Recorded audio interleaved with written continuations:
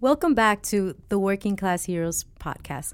My name is Johnny, and what you're about to hear is not episode 3 to the Taxi Wars series, but we will be releasing that soon. Today, we have a really interesting story for you all. And to tell that story, we have Julian. Hi, Julian. Hey, Yanni. Thanks for kicking this off. Yeah. Can you let us know what is the story about? Actually, before we get into the story, I wanted to ask you a question because I think it gets to this story. But the question is, what is your most common complaint about cab drivers? Ooh, what a question. Okay, I have good and bad cabbie stories. And I would say sexism, feeling uncomfortable in the back of a cab, and fighting about, well, not often, but definitely fighting about how much I should pay for this fare. You're fighting with cab drivers about how much to pay for a fare, but don't they have a meter in the car to determine that? Not usually. I normally call my cab from La Base, the base or garage. So they're predominantly black cabs. I don't really hail yellow cabs or, take cabs that have meters because they don't take me to the Bronx. So I learned early on to rely on La Base or the train.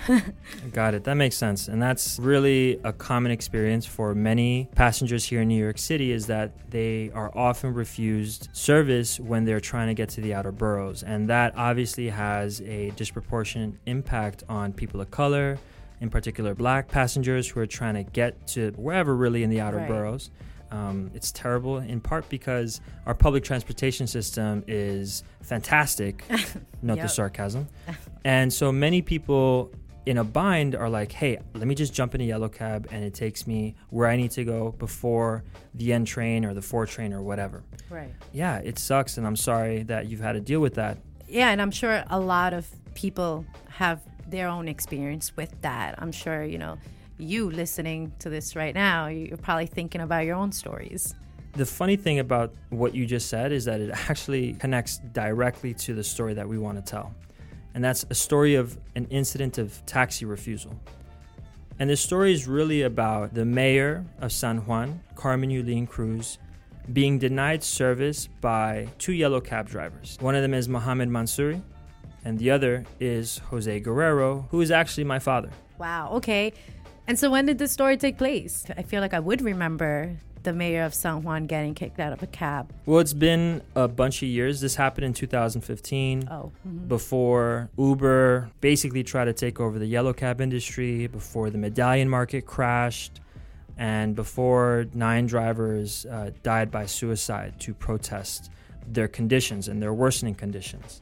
The interview with Jose is actually 3 years after the fact, after the incident. I sat down with Jose in September of 2018 to talk about this incident because he never really said anything about his whole experience and his side of the events when it all went down. You mentioned your father and Mohammed. Are there any other key players or anything that you would like for listeners to keep an ear out for while they take on the story with us? Besides Carmen Cruz and the 2 drivers that we mentioned, I think people should really try to listen to Melissa Mark Viverito's role in all this. And she was a city council speaker at the time for the New York City Council. Obviously, Uber and de Blasio and what their roles are later on in 2015. Okay, so, it's really unfortunate that it took your father 3 years to even tell his side of the story. And so I'm curious, why this story? Why now? I think the reason why we want to talk about this story and share it with everyone listening is that this issue that continues to perpetuate, to exist, and that people continue to have to deal with day in and day out has really not been addressed in a constructive or creative way. And I think many of the times that we have seen this issue come up in public dialogue has been largely to further the credibility and the reputation of certain politicians who take advantage of this situation. And so I think it'd be great if we could just delve deeper into this issue, maybe try to correct the record if we can, and illuminate this issue for our listeners so that they understand what is actually happening here.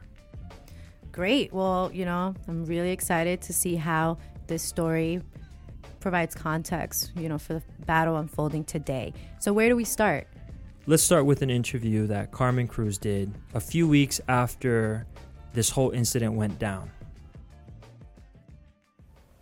Great to be back and seeing you, Mayor.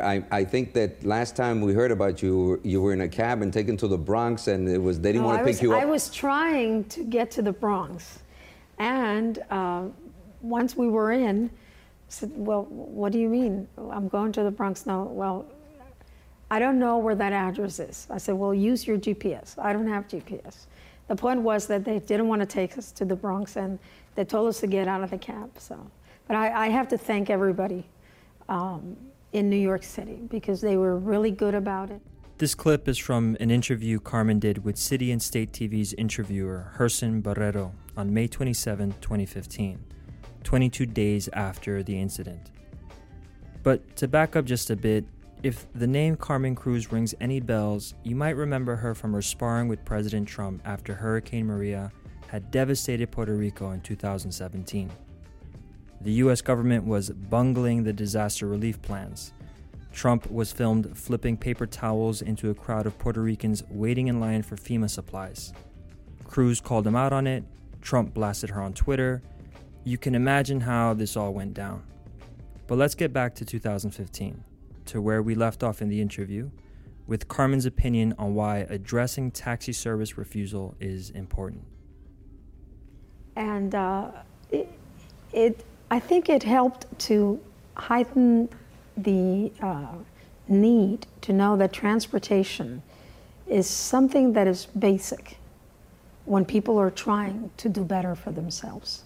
So in that respect, it was good that it happened, and that I could use my voice as a microphone for those that do not have a microphone. You wouldn't be amazed the amount of reporters that said, you know, that happened to me, the people in Facebook and Twitter. So, but people in New York were very nice. They brought me to little cabs and a little taxi stand where it said, don't even think of parking here. And it was you felt like a New Yorker. Yes, it was nice. And it doesn't matter if you're the mayor of a city, you're trying to get somewhere. And a good transportation system and access to transportation, or the lack thereof, is also a way to discriminate against people. I was staying in this wonderful little hotel, quite inexpensive, outside of Manhattan. And we were doing it precisely because Melissa Mark Viverito, you know, is always looking after her district. So we were staying over there.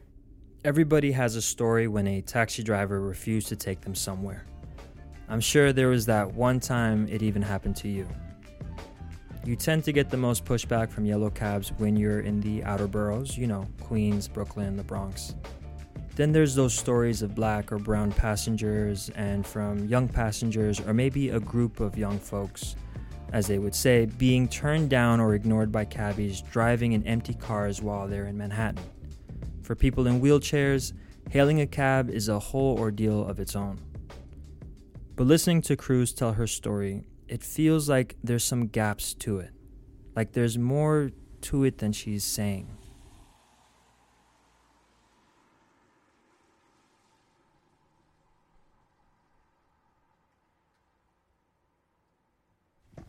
It was May 5th of 2015, Cinco de Mayo, and there were a lot of people in the street.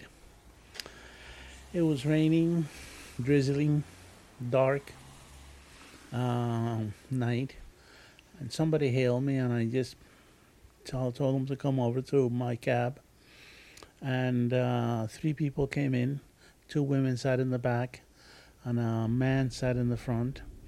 The cab that Carmen Cruz and her staff are stepping into is that of Jose Guerrero. They told me they were going to 49th Street and like 400 something East 49th Street.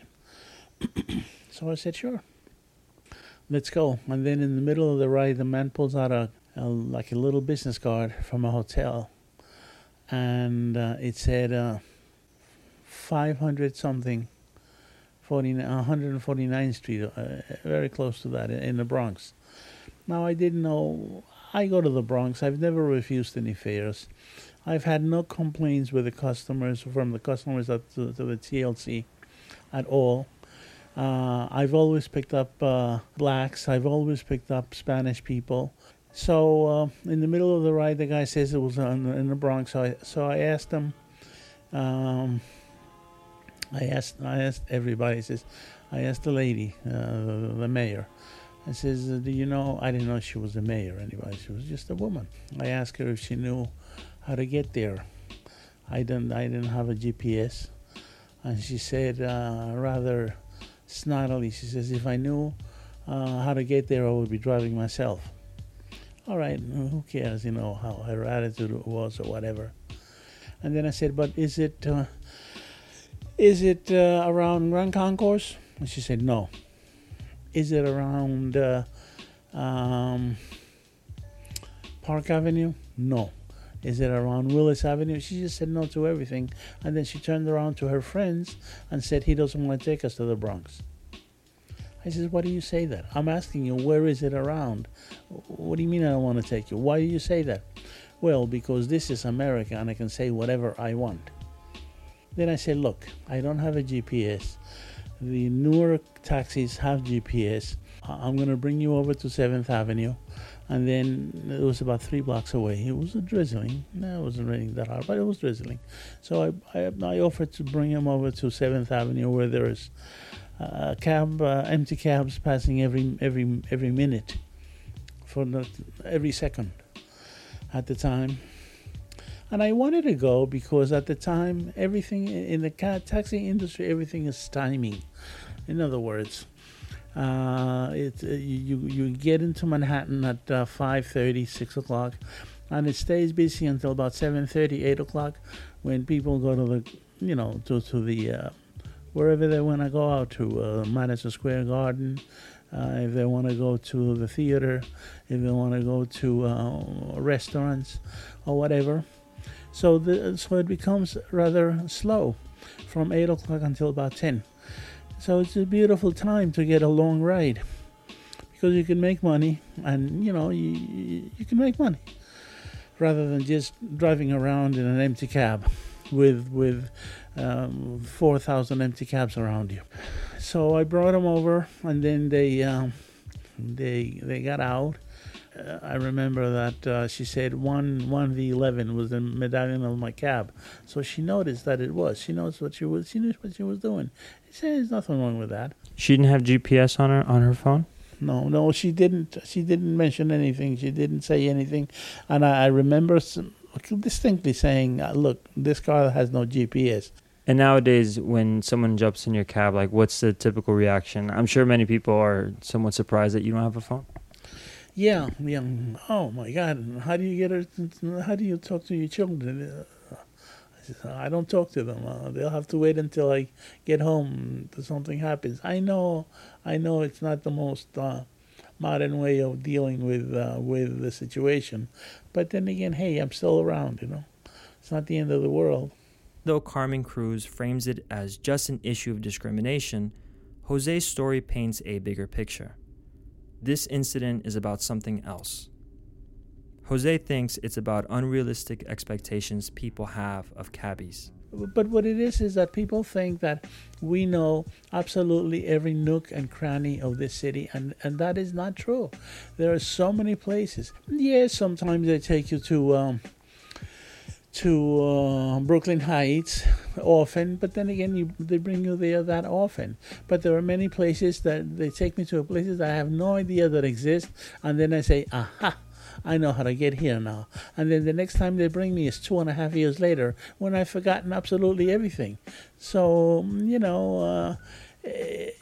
people have to realize that. But people have also the attitude that yellow cabs don't like to go to the Bronx or to Brooklyn or whatever. That's not the point. We don't work those boroughs, especially in my situation, because if you bring me at 3 o'clock in the morning to Utica Avenue and Eastern Parkway, who else is there? Even the flies are sleeping at the moment. There's absolutely nobody around. And whoever is around might even be a wise guy or something like that. So what do? We shoot right back into the city. because that's where there are some people. That's why there's still people all night long. Even though they say that New York doesn't sleep, New York sleeps. Trust me when I tell you. I remember the first day that I drove a taxi. Back in 1978, A man asked me to take him to the Plaza Hotel. And I said, can you tell me where it is? Really true. That happened. First of all, the yellow cabs, we stay generally in Manhattan, especially even more at night. And so if somebody gets into my cab now and they say, listen, I'm going to some place in Brooklyn, I said, look, I don't have GPS, can you direct me? And because it's at night, most of them are going back home. And they say, sure, take this, take this, take this. All right, and then I take that, and then sooner or later, before you know it, I'm there. and nowadays people have this GPS stuff, right? What do you think about the GPS thing? And tell me something about that. I think it's a great invention. I really think it is. Especially for somebody that has never used it, for somebody that has relied on memory. Yeah, it makes it much easier, but I don't have a phone. That's it. I just, I don't have a telephone now. So therefore, I have no GPS. Statistics on how many passengers get refused service are hard to come by, but all parties involved would agree that it's a somewhat common occurrence. So much so that if you ride in a yellow or green cab long enough, you'll likely hear this public service announcement. Our doors are always open, so it is illegal for a taxi to refuse you service because of your race, ethnicity, cultural background, disability, or gender, or based on your destination if it is within New York City, Westchester, Nassau, or Newark Airport. Please note, borough taxis can't pick you up in most parts of Manhattan. If you are refused service, contact 311. Make sure you have the medallion or borough taxi number, pickup location, date, and time. We need to know. You can make a difference. From the taxi driver's side, the decision to refuse service isn't so cut and dry. In our previous episodes, we tried to break down the reasons why a taxi driver might refuse somebody's service. The city's racially segregated neighborhoods and geographic unevenness play a negative influence on drivers, and these working conditions create pressure on drivers to put profit ahead of ethics. Jose is a taxi driver who started driving in a time before GPS, Uber, and smartphones. Jose was shocked, though, to see how the story had been reported the following day. I think I saw it in the paper the following day, and I was surprised. I said, well, what can you do? Whatever I did. Whatever happened. And if I get a penalty and I have to pay a fine or whatever, I will do it, because in the long run, I admit the fact that I was wrong. Jose accepted responsibility for the charges thrown at him. But when I asked if he had ever heard Carmen Cruz's version of the story, he said no. So I played him a clip. New at 11 tonight, the mayor of San Juan, Puerto Rico, claiming she was kicked out of a New York City taxi cab because she wanted to be driven to the Bronx. And this is a story all too familiar to many New Yorkers who want to get to the outer boroughs. Carolina Lee in Greenwich Village with the story. Carolina. The cab driver said, oh, well, this is in the Bronx. I said, yeah. Well, I don't know how to get there. San Juan, Puerto Rico Mayor Carmen Yulín Cruz Soto says her trip to New York City has yet again been amazing. But trying to get a cab to take her to her hotel in the South Bronx has really been a headache. I said, well, you're telling me you don't want to take me to the Bronx. He says, no, I'm not telling you that, because that would be illegal. But I'm telling you that I don't know how to get there, so you're going to have to get off and take another cab. So clearly he didn't want to go to the Bronx. So she got out and hailed another yellow cab from Greenwich Village, but that wasn't much better. He took us there, and all the way he was complaining about this is why people don't want to go to the Bronx. Mayor Cruz Soto says she got a taste of what it's like for some people trying to get a cab to the outer boroughs. She told her friend, Council Speaker Melissa Mark Viverito, who called the TLC. I encouraged her to stay in a hotel in my district in the Bronx, and I was very happy that she agreed to do that. So it was pretty disappointing to hear that in her experience of trying to get back to the hotel, that she was denied a ride. This is New York City. I mean, this is a place where dreams come true, where people come and, if I can make it there, I can make it anywhere. But in order to make it here, you have to get to the place you're going. And the mayor filed a formal complaint with the TLC using the ID number that she found on the receipt. The TLC confirms that it is investigating. Reporting live in Greenwich Village, I'm Carolina Lead, Channel 7 Eyewitness News.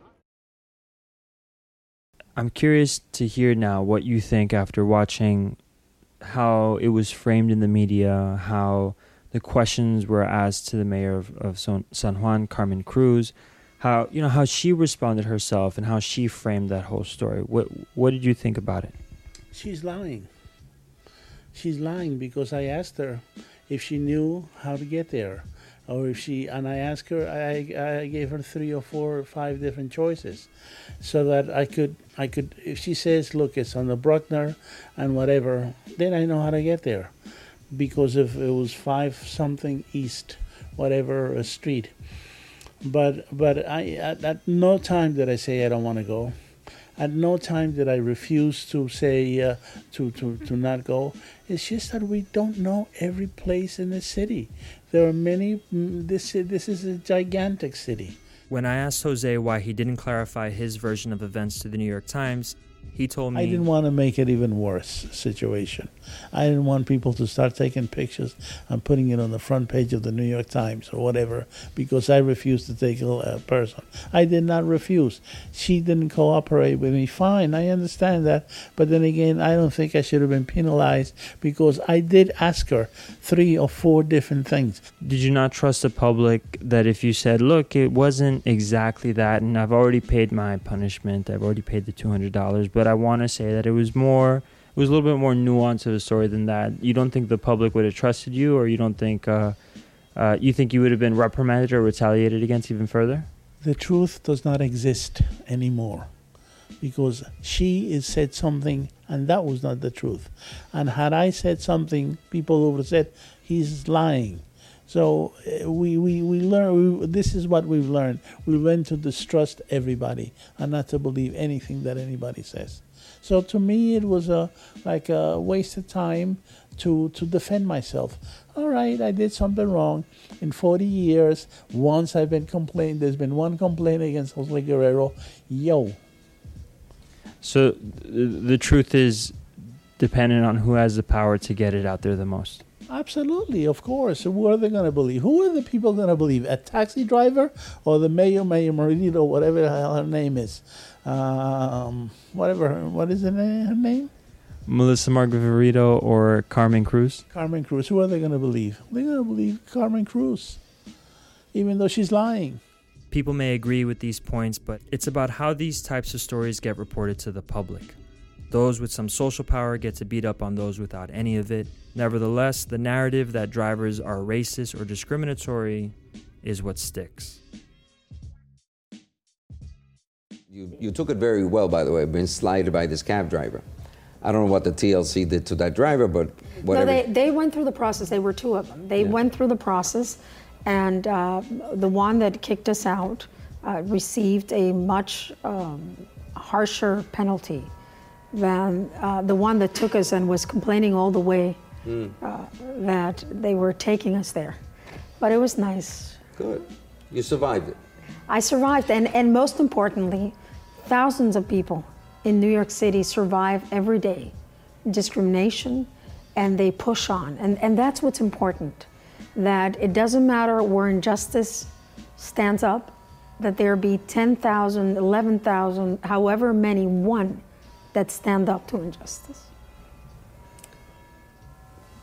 What can I say to that? That's the kind of stuff we should hear from politicians in New York or elected officials, so that's wonderful. I'm sure that the people that are watching this, they appreciate that.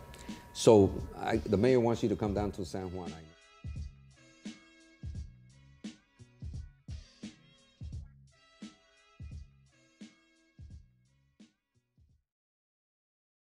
But who is Jose? And why should you believe his side of the story when it clearly contradicts Carmen's experience?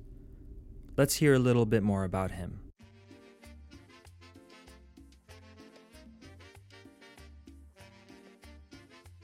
I'd also like to remind you that this is a bilingual project, so you can follow along Jose's story using our translated transcript on our website, workingclassheroespodcast.com. Al principio, desde que supe que mi papá quería venirse a Nueva York, yo estaba viviendo nosotros no nos vinimos por el sueño americano. Mi papá ya tenía el sueño americano en Colombia. Él era un CPA, un contador, tenía diferentes sitios donde él iba a trabajar y ganaba muy buen dinero. Tenía carro en 1954, teníamos un Ford 1954, que es prueba de que había dinero. Un día él se levantó y dijo, soñé que me quería ir a Nueva York y me voy a ir a Nueva York. Tenía un amigo, muy amigo, que era vicepresidente de la flota mercante Gran Colombiana. Eran buques y viajaban a Nueva York o a Los Ángeles, obviamente por mar. Y entonces él se consiguió un puesto como contador de uno de esos buques, de la ciudad de Neiva. Y entonces venía a Nueva York. Jose was not happy about his father's decision to migrate to the United States. Yo odiaba la idea de venir acá porque yo estaba con un muy buen grupo de amigos, muy deportistas, en un barrio muy bueno de Bogotá en esa época, y no quería que me arrancaran de mis raíces. He disliked the idea so much that he developed a great disdain for English. Jose's mother attended a very prestigious school and decided to teach him English in preparation for the trip. Yo me acuerdo que le cogí fobia al inglés. Y mi mamá me martillaba clases de inglés y yo lo odiaba a morir. Llegamos nosotros aquí a Nueva York en 1961, el 4 de marzo, y en un sitio muy bueno. Papá estaba bien económicamente en Riverside Drive y la calle 94, elegante, de lo mejorcito que había en Nueva York. Después él compró una casa allá en Corona. La vendió porque tenía un amigo en el Bronx y nos fuimos al Bronx a vivir al Bronx. Jose's family settled on Clinton Avenue in the Bronx, about 7 stops away on the 4 train from the Opera House Hotel. I mentioned the Opera House Hotel because that's the hotel where Carmen and her friends stayed during their visit in New York back in 2015. How old were you at this time in the Bronx? Debió ser como 14 años. 14, 15 máximo, ni siquiera 15, yo diría solamente 14 años. Y sin amigos y todo. Sin absolutamente no conocía a nadie. Similar to what many experience when moving to a different country, Jose felt isolated from his community. The neighborhood he moved to was predominantly Jewish, and it took Jose's athleticism to prove himself and be accepted on the block. Estaban jugando su stickball, tú sabes lo que es stickball en la calle, y a mí they never chose me, nunca me escogieron a mí porque yo no era del grupo. Ellos no me admitían al grupo, no que me rechazaran o que me empujaran o que me trataran mal, pero simplemente me ignoraban, como si yo no existiera. Entonces, ¿qué pasó? Un día estaban jugando stickball y yo estaba sentado ahí sobre el carro, como nosotros en esa época nos sentábamos sobre los carros a hablar, a discutir, eso. Yo estaba mirándolos porque no me escogían. They never chose me. Did you ever ask to be included? Yo como que ni hablaba inglés, mejor dicho, yo como que no me sentía como apenado o algo así. Me imagino que debería estar un poco acomplejado de no poder comunicarme con ellos bien. De todas formas, me escogieron, they chose a game, escogieron un partido y empezaron a jugar, y como que en el segundo inning una mamá saca la cabeza de su cuarto piso de su apartamento y le dice a Steven, súbete que nos tenemos que ir a algún sitio. Entonces se escuadró el equipo. Entonces se dieron cuenta que yo estaba y me dijeron, ¿usted quiere jugar? Le dije, bueno, sí. Jugué mejor que Babe Ruth. Entonces ya al día siguiente ya decían, ¿cómo es que se llama usted? Bueno, yo quiero que él juegue en mi equipo. Y por eso es que a mí me gustan tanto los deportes, porque fue a través del deporte que me aceptaron los amigos. Getting the chance to play stickball helped him to break through that isolation, but it didn't necessarily mean that he was embraced by the entire community. El grupo eran como de unos 20 muchachos y había solamente 3 muchachas, pero una de ellas se llamaba Debbie y todos estábamos enamorados de Debbie. Y Debbie se llevó muy bien conmigo y nos llevamos bien y todo, pero la mamá, digamos, sacaba la cabeza por la ventana cada 10 minutos para cerciorarse de que Debbie no estaba hablando conmigo. y ¿por qué no era hablando con? No era por mi forma de ser ni nada, sino por lo que yo no era judío. ¿Ya? Hubo ese racismo en esa época, no de los muchachos me aceptaron perfectamente bien, pero de los papás de los muchachos. Jose was aware of the cultural differences, and while he was a part of the group, he knew he would not be allowed to court Debbie. But as Jose was coming to understand how class and racial dynamics work in the U.S., at the same time, Jose was experiencing something he didn't before as a white Colombian man. Pasó eso. A mí me pasó eso de que me rechazaron total y completamente, parte por no hablar inglés y parte porque los hispanos, nosotros al principio los hispanos tuvimos un mal nombre o una forma negativa de que nos vieran, porque los primeros hispanos que llegaron a Nueva York fueron puertorriqueños.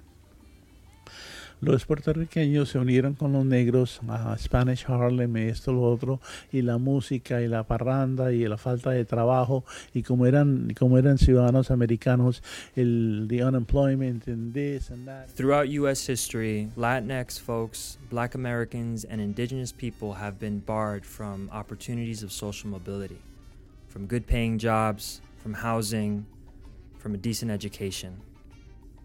Many of them have been thrown into poverty instead. Que los puertorriqueños aprovechaban de los beneficios que daba este país, y entonces a uno lo agrupaban como hispano o puertorriqueño en un mismo grupo, entonces no nos querían muchísimo, que digamos. Jose observed how U.S. society discriminated against black and brown people. He saw how Latinx folks were lumped together into one category because of their skin color, culture, and language, despite their differences. And for the first time, Jose saw himself included in that oppressed group. Despite these difficulties, Jose did not want to leave New York City when his father decided to return to Colombia. Y a los 19 años papá se fue, y desde los 19 años yo estoy viviendo solo. Mejor dicho, saliendo adelante solo. After his parents left to Colombia, Jose would have several jobs here and there before becoming a cabbie in 1979. But as you can see, Jose's experience in dealing with first-hand racism and growing up in the Bronx seems to cut against the type of person that Carmen Cruz is trying to depict in her story.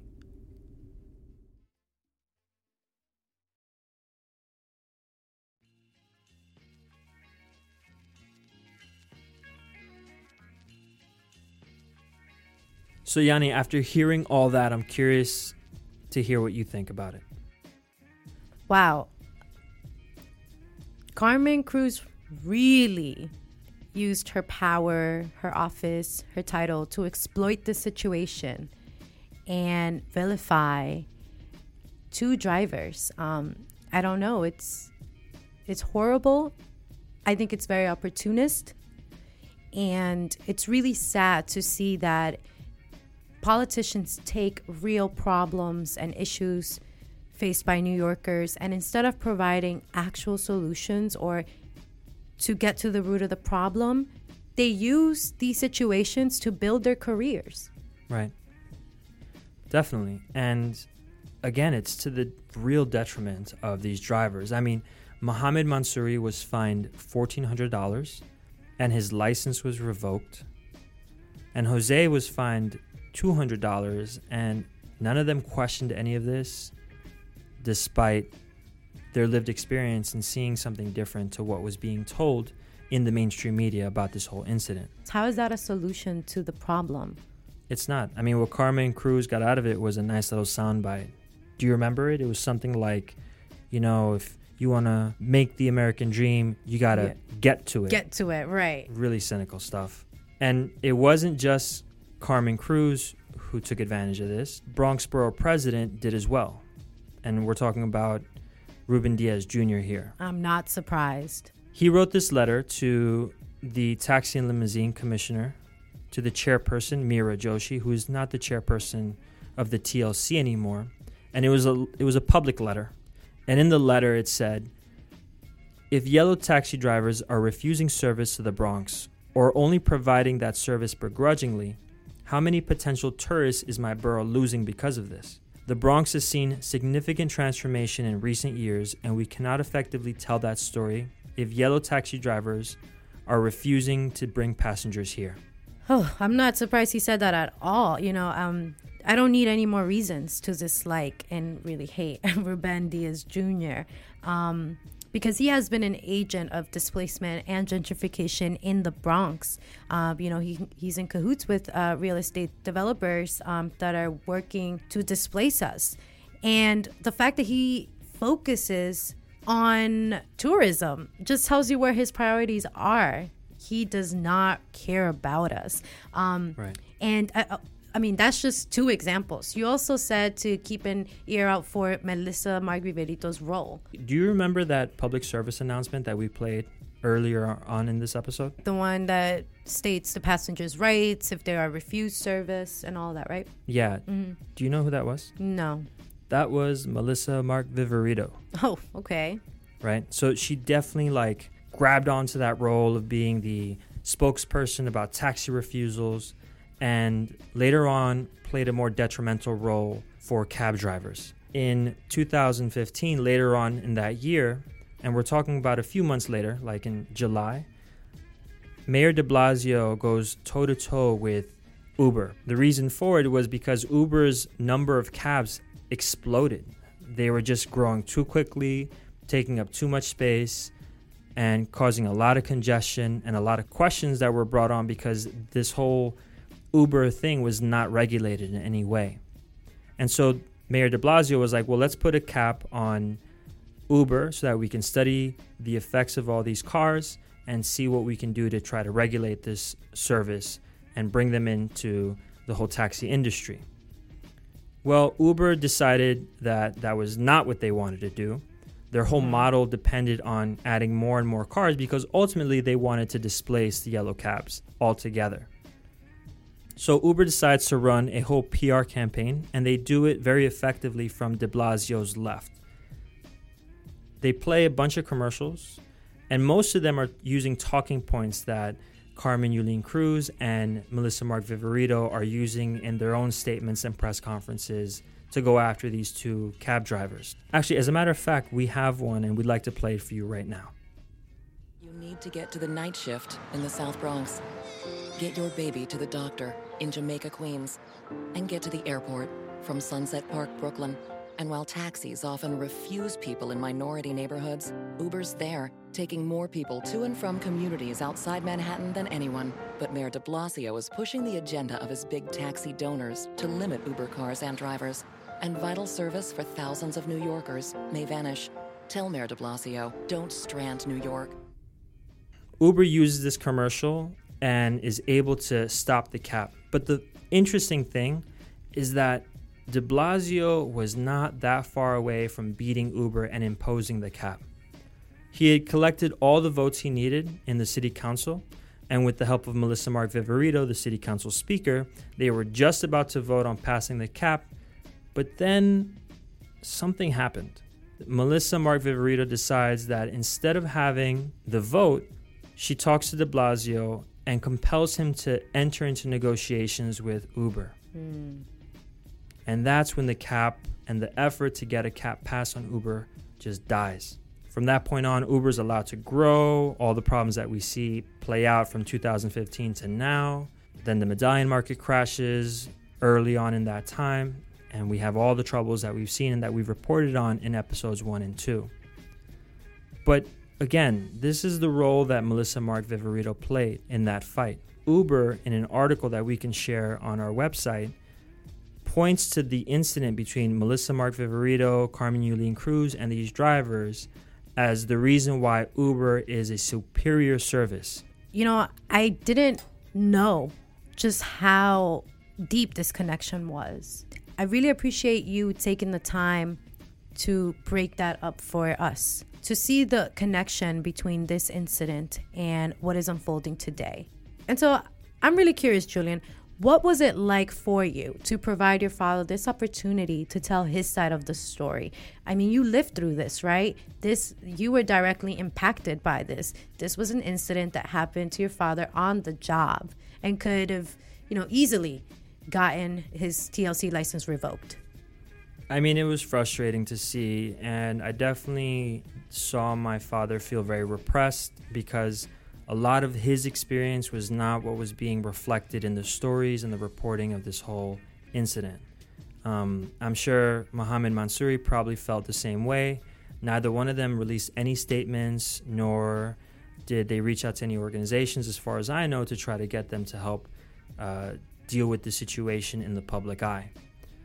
I think it really, first of all, I think it underscored this reality that my father did not have a cell phone at the time because we couldn't really afford it.